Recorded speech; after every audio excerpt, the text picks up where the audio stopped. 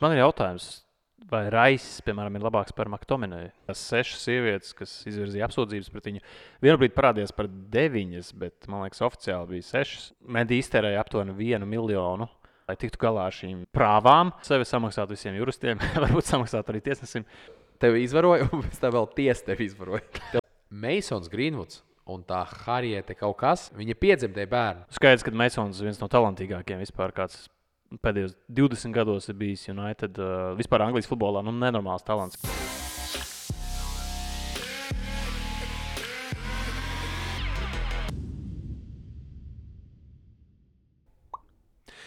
Čau, dāmas un kungi! Sveiciens visiem podkāstu klausītājiem. Čau, Kārli! Čau, Jāni! Kārli? Man labas ziņas. No? Mums ir sezonas lielākais transfers no Prison FC uz brīvām kājām. Back to Manchester City, domā? Vispār viņam beidzās līgums šajā vasarā. Jā, Kārlis ir pataisno pieķēries, vērsim pie ragiem. Mums ir šajā epizodē mēs apskatīsimies nedaudz, tā kā tā nav, godīgi sakot, mūsu specialitāte. Es teiktu tā. Izvarošana vai kas? Arī. Kārļa specialitāte noteikti Anglijas Premjerlīga. Mana specialitāte, jau varētu teikt, ir tapus La Liga, jo, kamēr komentē Premjerlīgu, viss ir kārtībā, kad nekomentē, tad jau jūties, ka nekā zivs ūdenī, bet, protams, La Liga vairāk uz manu pusi, Kārļa pusi Premjerlīgu, un mūsu pusi Bundeslīga, Itālija un Francija. Par tā mēs nedaudz pieskarsimies, bet Kārļs pieķērās, vērsim pie ragiem, jo Benjamin Mendy, pasaules kausa ieguvējs, Manchester City viens no talantīgākajiem aizsargiem, viens no smieklīgākajiem čaļiem, tiek attaisnots dažādās apsūdzībās. Jā, pārsvarā tas ir izvarošanas un kaut kāda fiziska ietekmēšana. Manuprāt, bija beigās 6 sievietes, kas izvirzīja apsūdzības pret viņu. Vienbrīd parādījās par 9, bet, man liekas, oficiāli bija 6. Mendy iztērēja aptuveni 1 miljonu, lai tiktu galā ar šīm prāvām, attaisnot sevi, samaksāt visiem juristiem, varbūt samaksāt arī tiesnesim. Es nezinu, bet viņš pārdeva vairākas savas supermašīnas, kaut kādas īpašumus. Šobrīd viņam, principā, reputācija ir sapista. 2 gadi bez futbola, nauda ir iztērēta. Ne visa, skaidrs, ka viņam vēl kaut kur piķis ir. Bet jautājums, jā, viņš ir attaisnots, bet, zin kā, liekas, kaut kur dūmi nav bez uguns. Un, mēs jau nekad nevaram būt droši, kas tur īstenībā apakšā bija. Es noteikti nestāvēju blakus un neskatījos, kur Mendy, kā saka, ar ko izpriecājas un kur savu pistoli ir gatavs tēmēt. Bet mans tas teiks ir tāds, ka šis nav pirmais un šis noteikti nav pēdējais gadījums, kad kāds no profesionālo sporta veidu pārstāvjiem tiek apsūdzēts izvarošanā. Un pavisam noteikti ir reizes, kad tie sportisti vainīgi. Jo es to esmu atkārtojis un teikšu, sportisti ir dumji, sportisti ir sekli un sportisti ir ar tādu ļoti vienveidīgu redzējumu, bet es to saku ļoti, ļoti vienādojot tos pārstāvjus visus kopā samatot vienā mucā un izvelkot tādu vidējo aritmētisko varbūt tās. Un skaidrs, ka ir viens gals, kas ir ļoti gudri, ļoti labsirdīgi, ļoti izsmalcināti, ļoti teiksim, tādi varbūt labi audzināti forši cilvēki. Ir pats apakšgals, kur ir tiešām arī ļoti nesmuki krimināli pat cilvēki, kas dara kaut ko tādu. Un tad ir tas vidusmērs, kas varbūt tās neizceļās tik ļoti ar sliktām darbībām, neizceļās ar to, ka viņš vardās ir tur super labsirdīgs, viņš visu dzīvi ir zinājis vienu to pašu, bet, protams, tā ļoti kategorizēti ieliekot. Tas sportists, tas jau nav nekas tāds, tas ir principā galma klauns. Tā kā no veciem laikiem skatoties, tā ir izklaides industrija, un ja viņam katru dienu ir jādara viens un tas pats, un katru dienu viņš ir tiek, teiksim tā, vadīts, daudzi meklē to savos veidos, kur tad ķerties klāt. Un viena no tām lietām, ja tev ir daudz nauda, ja tu esi profesionāls futbolists, kur tu vari atslābināties, ir meitenes. Un ja tu esi čalis, kuram nāk klāt klubos, tev nāk klāt veikalos, Premjerlīgā tā uzmanība ir pret Premjerlīgas zvaigznēm milzīga, un vēl pēc tam viņš spēlēja Anglijas čempionos vairāk kārtējos. Es domāju, viņam atnest tās dāmas nebija grūti. Cita lieta, vai viņš tur to izdarīja vai nē. Tā kā tiesa viņā taisno, un es vēl lasīju un redzēju, bija kaut kāds video, kur pats Mendy laikam bija to uzņēmums, kur viena no meitenēm smējās, ka nekas tāds nav noticis. Viņa tā kā bregoja par to, ka viņa pārgulēja ar profesionālu futbolistu, bet viņa ir iesniegusi apsūdzību par izvarošanu, bet viņa pati video, kā saka, lepojās ar to, ka viņa pārgulēja ar Premier League futbolu. Un tā nav, šajā gadījumā, laikam, ja tādu video uzspēlē, tad laikam gribās ticēt un tiesas lēmumam, gribās ticēt pašam Benjaminam Mendy, ka tomēr, ja ir čiki, kuri tevi ir apsūdzējis par izvarošanu, bet viņai pašai ir video, kur viņa lepojas par to, ka viņa ar tevi pārgulēs, laikam jau tā nebūtu izvarošana. Jā, jautājums, ja tās meitenes meloja, tad teorētiski viņam arī jābūt kaut kādam sodam. Un daudz jau teikuši, ja tevi apsūdz nepamatot izvarošanā, tad tev jāsaņem tāds pats sods cilvēkam, kas tev apsūdz, kāds būtu attiecīgi izvarotājiem. Jā. Bet tur gan ir viens baigais mīnus. Ja gadījumā ir notikusi izvarošana, un tu apsūdzi to, piemēram, tiešām ir notikusi izvarošana, tu apsūdzi to izvarotāju, un tiesas process ir bijis briesmīgs, nekvalitīvs, un varbūt tās ir jau tā procentuālā kļūda. Un tad tu kā apsūdzi, tevi izvaroja, un pēc tam vēl tiesa tevi izvaroja. Tev divreiz izpis. Tas ir skarbi. Tas ir skarbi, bet tas tā būtu. Un vēl dzīvi izpis. Atsevišķās valstīs. Bet, redzēs, tev vienkārši liekas dīvaini, ka tik daudz meitenes vienlaicīgi. Jā, tā kā parasti kaut kāda 1, 2, bet uzreiz kaut kāds 6, 7. Tā, vai viņas bija pazīstamas savā starpā vai nebija, vai arī tur vienkārši bija tāds domino efekts. Bet šobrīd mēs nevaram vairs smieties par Mendy. Viņš ir attaisnots. Kā tev šķiet, viņš parādīsies Premier League? Es domāju, ka top komandā šobrīd nē. Bet cits stāsts, ka ļoti daudz futbolistu tagad viņam izrāda atbalstu sociālajos tīklos, Instagramā. Tur viens no skaļākajiem ir Depais, kurš tur tādu garu monologu. Vinicius arī? Jā, daudz, principā tur iestājas par to, kad sportisti aizsargā, ka šādi nevar un tā tālāk. Tagad reputācija ir sapista un tā. Es domāju, viņš atgriezīsies, jo būs diezgan liels spiediens tieši no futbola zvaigznēm, kas viņu atbalstīs. Bet vai viņš atgriezīsies Premjerlīgā, zinot to, cik Premjerlīgā ir līdz tā ir tādi naidīgi? Viņš uz Franciju varētu doties. Viņš varētu doties uz Franciju. Jāskatās, kurš tas te Islandietis. Tas tur... Jā, sapratu. Pēkšņi aizmirst. Es arī aizmirsu. Sigurdsons. Viņš starp citu uz MLS varbūt dosies. Jā, to es arī lasīju, bet viņš arī ir attaisnots. Viņš ir attaisnots, jā, un vēl tur. Tā kā īstenībā Prison FC vajag jauns transfers, jo tā komanda paliek ar vien sūdīgāk. Ja jau es vispār pat nezināju, ka mēs aizceļosim līdz šādai taciņai, ja jau tu tā pieskāries. Masons Greenwods un tā Harriete kaut kas, tā viņa draudzenīte, kur viņš tur... Kura gaida bērnu, jā, vai jau piedzemdēja? Jā, viņa piedzemdēja bērnu. Ienāc Sinotip LV. Esi kopā ar uzvarētājiem. Te arī ir situācija. Viņi ģimenē šobrīd dzīvo, tātad, mēs nezinām aizklus, bet katrā gadījumā viņiem ir bērns, viņi tur savas lietas risina un viņi ir kopā, un tas nozīmē, ja viņiem ir bērns, tad es pieņemu, ka arī viņas vecāki ir pieņēmuši viņu vai to situāciju, vai, viss ir atrisināts it kā ģimenē, jo, tas tiek sociāli parādīts, un viņš arī kaut ko tur trenējās. Ja tas tiek pieņemts viņu ģimenē, sabiedrība skaidrs, viņa ir nežēlīga, to ļoti labi zina Kurzu sumā. Bet es uzskatu, ja jau tie divi svarīgākie čaļi un tā čiksīte tika galā ar savu situāciju, es neesmu noteikti mēs no Greenwods pusē, pasaka Dievs, tie voice message ir pārāk klasiski, bet man bija viens čalis, kurš uzrakstīja un teica pēc tā, pagaid, tic man, tas ir klasiskais stāsts, tūdaļ viņai uzstīs bērnu, viņa izlīgs un uzstīs bērnu. Un tā arī bija, bet varbūt ne Manchester United, viņiem tas bojātvardās tur tēlu Unitedam, bet gan jau kāds paņems. Un es uzskatu, ja viņi savā starpā izrisināja tās attiecības, kāpēc, lai futbola klubs kaut kādā veidā neatrisinātu tās attiecības ar pārējo. Pagaidām viņš ir tajā skodā ielikts, bet tas ir man tā tīra formalitāte, es pieņemu, kāpēc viņš tur ir ielikts, kāpēc arī tur uzmetās uz United.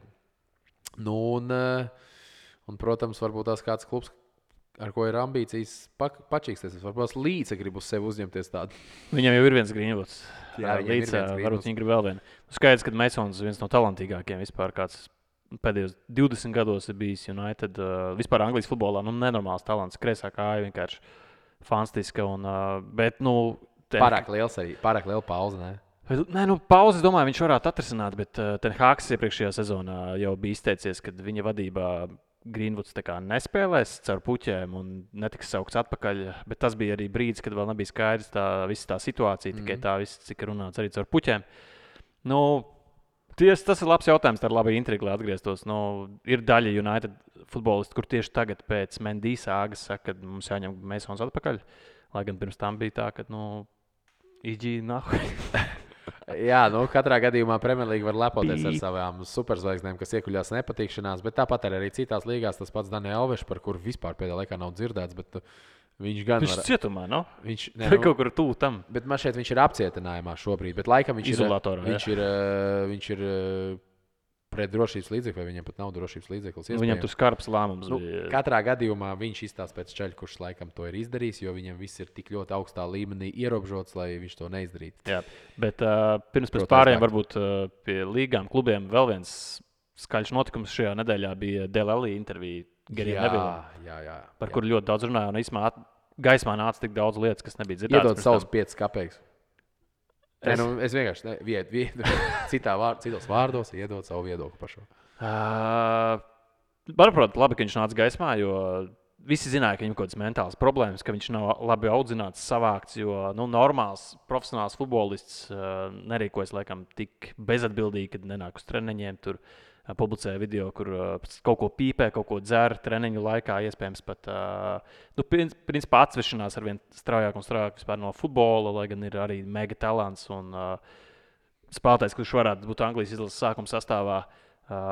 Daudz zināja, ka viņam ir problēmas bijušas, bet neviens nezināja, ka ir bijušas tik trakas problēmas bērnībā. Jā. Viņš Garija Nevila intervijā izteicās, ka viņš ir bijis pirmkārt adoptēts kaut kādā vecumā. Jā.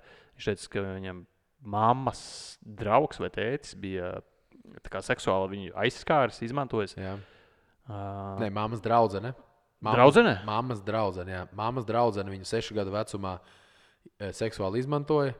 Un mamma bija alkoholiķa narkomāne. Jā. Un 11 gadu vecumā mamma atdeva viņu adoptācijai.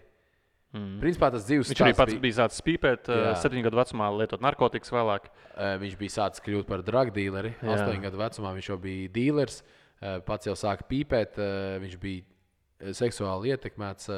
Principā viss sliktais, viņu pēc tam aizsūtīja vēl uz Nigēriju, uz disciplinēšanas nometni, kur viņam gāja vēl sliktāk, vēl vairāk nepalīdzēja, jo tur, protams, arī ļoti skarbi apstākļi.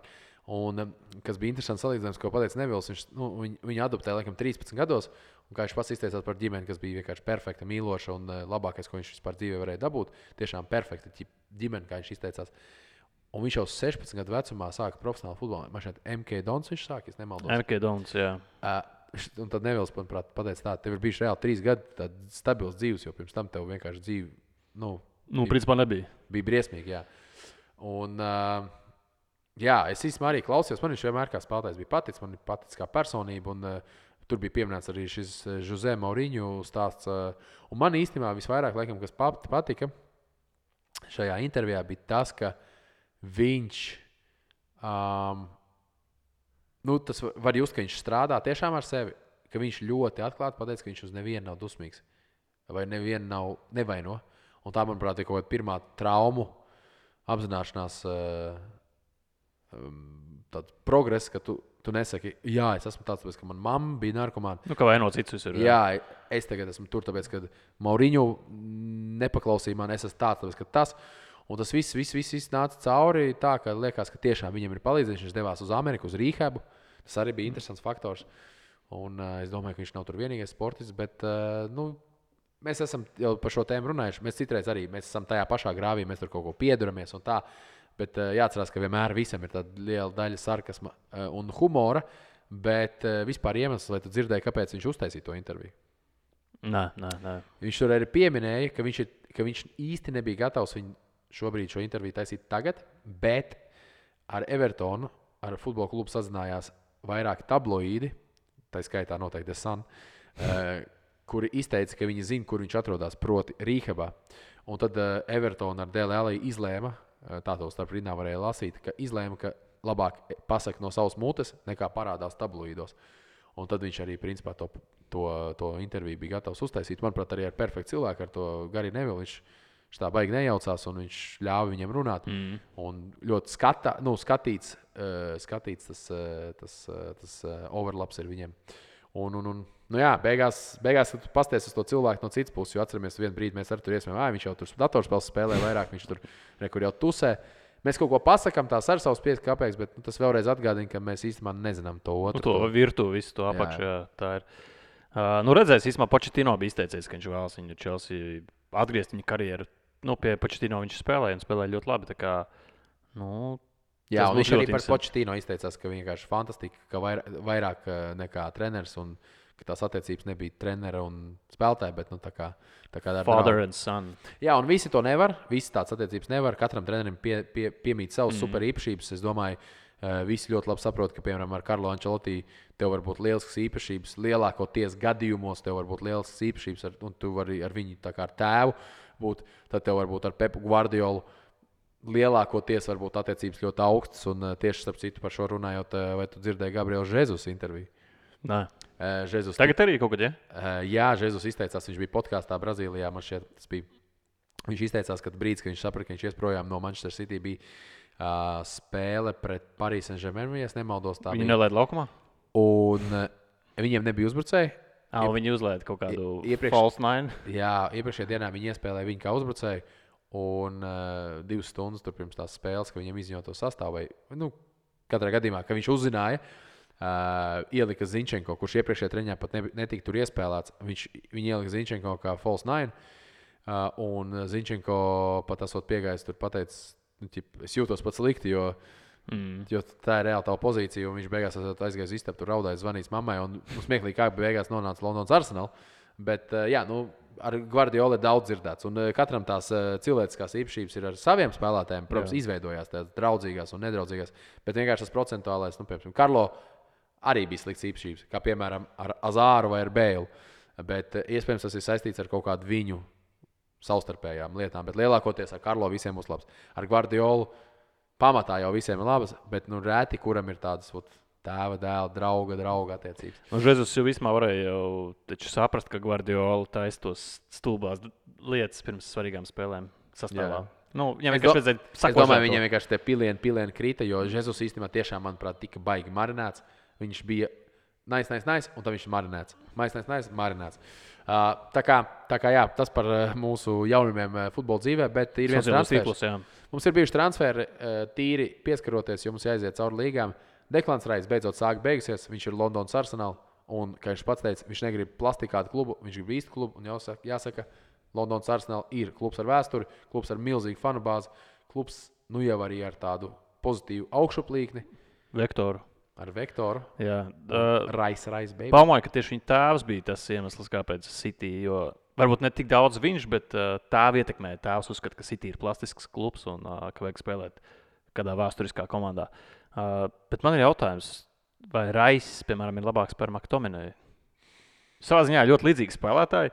Man liekas, McTominay ir progresējis. Bet, es godīgi sakot, neredzēju tik daudz United spēles, lai es varētu tā nokomentēt. Bet tik tālu, cik es esmu redzējis ļoti daudz, izņemot pagājušajā sezonā, kad es redzēju, ka McTominay var tās kāds 5. Bet, ja man jāsaka, man patīk McTominay tajā pozīcijā, ko es nosaušu par Kazemīru balstu posaru pozīciju.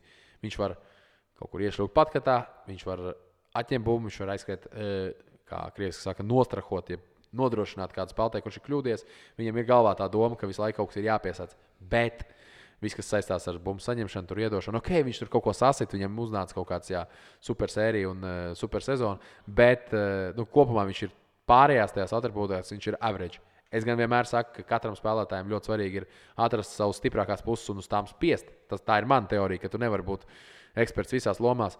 Bet tomēr Deklans Rais, uzbrukuma ziņā viņam ir daudz, manuprāt, tehniskāks kājas, viņam ir labāks piespēles, viņam ir labāks, varbūt sitieni viņam abiem, es teiktu, nav īpaši tur fantastiski, bet viņš ļoti labi spēlē ar korpusu, un aizsardzībā viņš arī ir lielisks, bet viņš ir mierīgāks, un Skots McTominay. Viņš ir agresīvs. McTominay ir agresīvs, bet tas ir gan plus, gan mīnus. Jā, viņam arī, McTominay ir tas, ka viņš var nospēlēt labi 8 epizodes un 2 sadirsīs. Deklans Rais ir daudz stabilāks, un centra pusargiem ir jābūt stabilitātei. Protams, ka tu kādreiz kļūdīsies, bet es pat brīnos, ka tu man pajautāji, vai tas vienkārši bija. Tas bija es šo biju dzirdējis. Jautājums. Es šo biju dzirdējis kaut kur iepriekš apkārt, kad McTominay principā mazliet uzlabots McTominay ir Rais. Labi, nākamais tad man tev jautājums. Vai Manchester United bija jādod iespēju Davidam De Gea, bet vai viņš tiek vienkārši izmest no kluba un Manchester United parāda, kas ir kas? Bija jādod iespēju palikt, jā. Manuprāt, viņš nebija tik daudz vainīgs kā aizsargi vai kā balsta pussargi atsevišķās spēlēs. Protams, viņam bija daudz brāķu kļūdas, nepiedodams bērnišķīgas, bet bija sezonas, kad tīri uz viņu arī United Labi, jā, izdzīvoja. Kārli, ja mēs iziesim pēdējā gada laikā caur podkāstiem, kā tev šeit kādu reizi pateici, ka ir jāpārdod De Gea? Vai es pateicu? Es neatceros. Es arī nezinu. Es domāju, ka tas būtu bijis krūties, tagad būtu pateicis. 17 reizes tu pateici, ka De Gea ir jāpārdod. Es domāju, ka biju par Fredu, par McTominay kaut kādā brīdī, par Maguire 100%, par varbūt Lindelöfu. Saprīt, Maguire nolicis kapteiņa apsēju. Jā, drīz uzzināsim, kāds būs jaunais kapteinis, bet tas ir message, ka Maguire varētu doties projām.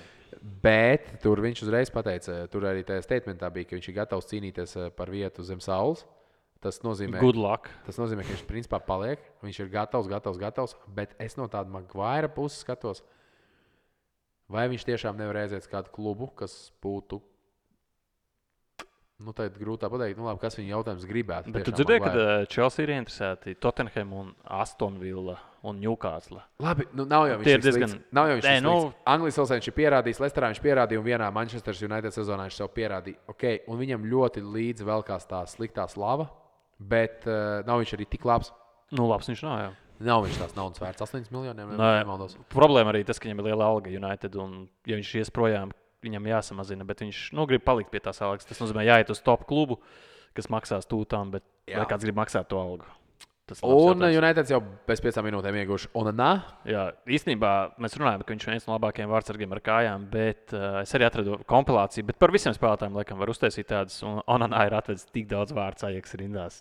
Pizēts. Es esmu redzējis tādu YouTube. Tiešām ar katru var atrast, bet man tālākais galvenais, lai viņš neiedzer kaut kāds nepareizs hormonu tablets vai arī sievas kaut kāds tabletīts. Viņi par to diskvalificēja. Mums ir bijis daudz, kas mums ir jāiziet cauri, un tūdaļ arī paziņosim konkursu. Konkursu uzvarētāju, un mēs paziņosim un izziņosim jauno konkursu. Ķeramies klāt. Es domāju, paziņosim konkursu uzvarētāju. Atver, uzraksti Google random name picker, un mēs iziesim cauri, jo jums bija jāraksta Rīgas un Vikingu rezultāts. Un rezultāts tad bija 2-0.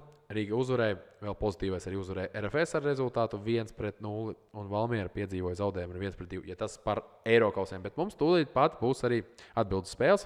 Par atbildes spēli nerunāsim. Konkursu pēc tam izņosim. Mums bija vairāki. Edijs, ja? Jā, Dāvis. Pagaid. Jā. Kristaps. Raivo. Edijs 8-5. 2 Ediji, principā. Jā. Es pēc tam pateikšu, kurš. Martiņš. Vai Martiņš? Martiņš, jā. iShow, Seaway. Raksti iShow. Kas? iShow. Un čau kā iet. Čau kā iet. Back to business. Tā kā šie vīri, es pēc tam nosaukšu vēlreiz, kuri tie bija, kas uzrakstīja pareizi. Šie vīri visi rakstīja 2-0. Atgādinu, ja jūs esat ierakstījuši un ir edited posts, sorry, diemžēl nepieņemam. Tik tālu. Var spiest vai vēlāk? Tagad, jā? Tagad. Okay, spiežam. Random name picker. Viņam, ka čau kā iet būs. Parādi kamerai. Nē, mums ir Mārtiņš. Mārtiņš. Es esmu kamerā, ka jau nevar redzēt. Mārtiņš Pluģis. Mārtiņš Pluģis vinēja iepriekšējā reizē. Mārtiņš, zinu, ka tu sazinies ar mani. Es tev nodošu uzreiz dubultā. Viņš ir iepriekšējā reizē. Viņš uzvarēja arī iepriekšējā reizē. Viņš bija vienīgais, gan, kas man šķiet prognozēja U21. Varbūt tās mēs arī lozējam. Bet katrā gadījumā Mārtiņ, apsveic tevi 2 reizes pēc kārtas. Fortūna ir tava. Dodies kaut kur. Investē. Uz melno lietu. Sarkano nezinu. Pats zināsi. Tā kā viss iet tavā virzienā. Bet tik tālu mēs vēl jauno konkursu izņosim tūdaļ pat. Bet ar nelieliem ieskatiem. Jo sezonas tūdaļ pat sākās Vācija. Vācija šobrīd karstākais topiks. Mēs varam pa vienam tematam. Vācija karstākais topiks. Vai Harijs Keins dosies uz Minhenes Bayern? Jā, runā, kad viņš jau aiz muguras ir sarunājis savu algu, savu līgumu, visus apstākļus, bet visur problēma atdurās pret Tottenham vadību. Pret Danielu Leviju. Jā, viņš ir turēsies līdz pēdējiem. Viņš labāk, lai, man liekas, Keins beigās aiziet pa brīvu, vēl gadu nospēlē, kamēr tā komanda tiek pārbūvēta. Bet Keinam patīk Tuhelam patīk Keins, tur ir roka ar cimdu. lai iet. Un, Viņš grib titulus, un Bayern ir tituli. Klubs tik ļoti atklāti runā, un viņš būs perfektākais aizvietotais Robertam Levandovskim, jo izteikts smēles uzbrucējs bija Levandovskis, izteikts ir Harijs Keins. Abi ļoti ir tādi universāli. Pierādīts gola rekords. Tā kā šis ir tas lielais jautājums. Ja Minhens Bayern paliek bez uzbrucēja, tad mēs varētu redzēt līdzīgu sezonu kā pagājušajā gadā, kad Dortmunds Borusija atkal varētu mēģināt cīnīties un atkal tur varbūt kaut kur Leipziga skriet pakaļ un tā. Ja viņi dabū Keinu, es saku, atkal Minhens Bayern ir 2 sezonas vismaz, garantēts 3, bez tā, ka viņi to Bundesligu paņems un beigās. Jo ja viņiem pieliek klātos vārds, viss tur notiek. Tur ir 30 vārdu sezonā klāt. Tieši tā. Un tad Dortmund var vienkārši skatīties pa gabalu. Dortmund arī ir Jude Bellingham atvadījusies un vēl, protams, pārbūves procesā pārējās komandas un kas tur pērk, kas pārdod. Labi, Bundesligā skaidrs. Viss uzmanība ir uz Minhens Bayern, kas vienmēr arī, principā, tā arī ir. Itālija. Kas mums Itālijā gaidāms? Jo Itālijas eksperts, protams, mums ir kolēģis Arkādijs, bet man pagājušajā sezonā sanāca ik pa laikam dokumentēt Itāliju. Es gribu pieminēt vienu lietu. Kas man patīk Itālijā? Mainās čempioni. Ir grūti kaut ko paredzēt. Nav viens tāds flagmanis. Vairāk nav Juventus. Juventus laiki ir beigušies, un Juventus nespēlēs arī Eirokausas nākamajā sezonā. Šobrīd karstākais temats ir tas, ka Lukaku varētu uzmest Interu un doties uz Juventus. Tā runā Fabricio. Ļoti, ļoti pārsteidzoši no Romelu Lukaku. Zinot, ka viņš bučo visu klubu. Tu arī redzēji bildi? Es jau sen jau viņos redzēju. Bilde, kur Romelu Lukaku ir nobučojis visu klubu logo. Vienkārši viņam ir tā, kas maksā, kas pasūta mūziku.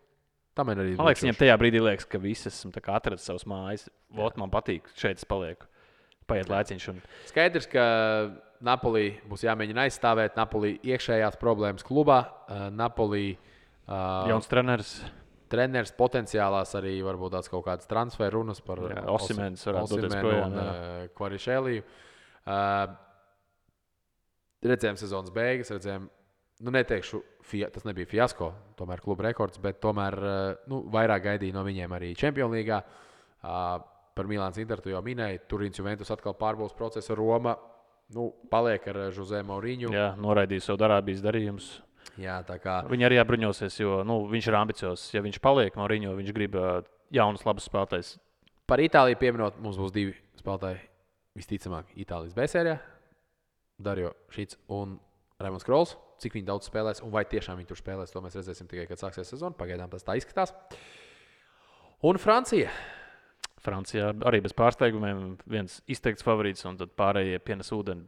Līdzīgi kā Vācijā. Varbūt pārsteigums. Viena tehniska izmaiņa. Atceramies, pagājušajā gadā no Francijas izkrita 4 komandas. Šogad būs 18 komandas. Tad viņi samazina komandu skaitu, lai lielāks finansējums no TV tiesību turētājiem aizietu uz klubiem, lai viņi tādā veidā varētu arī cīnīties ar citām līgām, jo šobrīd skaidrs, ka Francijas līga izteikti atpaliek no pārējām 5 līgām. Skaidrs, ka nesen parādījās mīmi arī par, ne mīmi, bet oficiālais pagājušā gada rankings, bet jāatcerās, ka tas ir pagājušā gada rankings.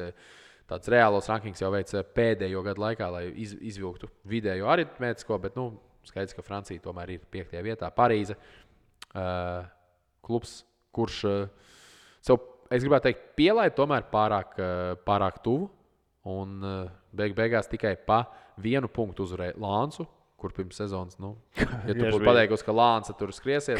Kas tas pa klubu, ja? Jā, pat. Nē, labi sanāk, viņš Champions Līgā ļoti sen spēlēja, es atceros, bet pa lielam, ja, kas tas ir. Un katru gadu, labi, mēs tur Marseļa skaistas spēles un tā, bet par Parīzi varētu teikt, principā pārbūv, jo iespējams, Verratti projām, Messi projām, Ramos projām, ienāk Asensio, ienāk daudz transferu bijuši. Simons no PSV tikko atnāca. Pabo par Vlahoviču. Vlahovičs, jā. Lukas Hernandez ienāca no Majorkas, ienāca ļoti labs transfers, Lee Kangins. Marko Asensio mans pieminētas Milans Škriniers no Milāns Inter. Tāpat vēl kaut kāda transfera. Vēl noteikti kaut kas arī iespējams būs. Bet kāpēc es viņus pieminu? Jo, manuprāt, tie transferi, kurus nosauc, un it sevišķi es gribēju nosaukt Milanu Škrinieru un to mans pieminēto Lee Kanginu. Tie nav tādi tipiskie Parīzes transferi. Tie pārdomāti, jo viņš spēlē Majorkā. Viņš bija tiešām viens no komandas tādiem. Otrais, viņš arī izskatās bišķiņ pēc Sona. Viņš jau ļoti labi parādīja šajā sezonā Majorkā un uz tādu klubu kā Parīze. Nu, viņš ir bišķi random, ne? Nu, viņš ir pēc vārdziņas ir no-names. Un, manuprāt, Parīzē iet uz otru pusi. Bet, protams, svarīgākais mums tuvējās dienas, kas notiks ar Kylianu Mbappé, kur brauks Mbappé vai nebrauks Mbappé, vēl jaunas ziņas nav parādījušās. Es domāju, tur viņi gaidīs līdz tam 31. Un tad mēs arī zināsim. Augusta sākumā klausieties podkāstu epizodu, un es domāju, jūs jau visi sapratīsiet, kas notiek ar Mbappé. Jā. Es nezinu, kas Parīzes ultrām ir ar Kosovu, bet bija tāds liels baneris izlikts, ka ja Vlahovičs pāries uz Parīzes Saint-Germain, viņi nogriezīs viņiem 3 pirkstus. Tipa Parīzes ultras nogriezīs viņiem 3 pirkstus. Lai sanāktu šitas te? Es nezinu, bet bija kaut kāda bilde, kur visi serbu spēlētāji tā te rāda. Un izrādās, ka tas iespējams ir kaut kāds žests, kur... kas apvieno Serbiju ar Kosovu. Nu, ķipā politisks. Es nezinu, kaut kāds... Viktorija varbūt tās? Nē, bija 3 pirksti. Kračs kaut kas tāds, un tagad bija tāds liels baneris izlikts, ka, ja Vlahovičs atnāks uz Parīzi, mēs tam nogriezīsim tos 3 pirkstus. Es nezinu, diezgan brutāli. Nu, tas kaut kas no politikas tur vairāk. Jā. Ja kāds zina vairāk, ierakstīt komentāros. Jā, jo īstenībā ultras bieži vien visu kaut ko savāk. Tomēr ultras ir ļoti bieži saistīts ar kriminālajām pasaulēm, un visu kaut ko atceramies, kad Florentino Perez arī nobanoja ultras, jo viņas vienkārši dīloja ieročus, narkotikas un bieži vien visādā cilvēku trafikingā piedalījās. Mendy trafikā, bet ir laba ziņa tev, kā Real fanam, Wimbledonā uzvar Real fans. Jā, tieši tā, Karls Alcaraz uzvar Novak Džokovičs. Esi Milana fanu. Nē, nu īstenībā Džokovičs arī, viņam ir bildes arī tur Real Madrid kreklē, man jau tur bet pārsvarā viņš ir Esi Milana, jā. Man tur čom piedūrās, bet īstenībā, jā, par Alcaraz viņš ir izteikts Real Madrid fans, viņš ir čals, kuram 20 gadi, mēs pieskaramies randomā tenisam, bet... Tiebreaks sāks. Bet viņš ir īstenībā otrais tas lielais, nu viņam tikai 20 gadi. Bet viņš būs nākamais lielais. Un Rafa Nadals bija, ir un bija viņš arī Real fans. Milzīgs madridista, milzīgs viņš vienmēr ir bijis. Un tas ir interesanti, jā, tas tāds, kas sakrīt tieši šajā gadījumā. Bet mums ir jāizziņo konkurss. Un iesim konkursā uz... Tu gribi kādu pārbaudas spēli vai kādu transferu? Vai? Nē, mēs varam turpināt. Tā kā tā ir Eiropa, tomēr ir interesanti. Eirokaus. Mums ir RFS pret Makedoniju un mums ir Riga pret Vikingur. Tātad 2 spēles. Ceturtdienā. Tu gribi abas 2 vai šoreiz RFS paņemam? Es domāju, abas 2. Okay. Lai mums nedaudz izkristalizējās, jo mums ļoti, ja ir vieglāk, tad daudz raksta pareizi. Tā kā, lai būtu nedaudz sarežģītāk, jums ir jāraksta rezultāts RFS Makedonijas spēlē un jāraksta rezultāts Rīgas un Vikingur spēlē. Rezultāts attiecīgajās spēlēs. Tad rezultāts attiecīgajās spēlēs ir jāraksta komentāros šajās abās 2 Eirokausas spēlēs, un pēc tam jau tiem, kuriem būs vistuvāk. Tad viens nepareizs gols. Sākumā jau skatos uzvarētājs vai pareizi, bet tad pēc tam viens nepareizs gols ir 1 punkts. Tad jau saskaitīsies tur. Sarežģīti būs. Sarežģīti, bet sarežģīti. Es citreiz, ka skaita, es ļoti ceru, ka nebūs vēl viens ničiks. Man tur jāskaita un jālozē, bet ok. Jo vairāk jūs rakstat, jo foršāk. Jā. Kārli, paldies, ka tu atnāc. Paldies tev, jā. 3. gads iet, un mēs vienmēr ar jums tiekamies katru nedēļu. Cik laimīgi un cik skaisti, vai ne? Jā, tieši tā. Baudām vasaru, baudām oktagonu un offside. Tieši tā. Un paldies mūsu lieldraugam Sinotip par šo podcastu tapšanu. Jā. Un spiediet like, subscribe, abonēt un atā. Čau.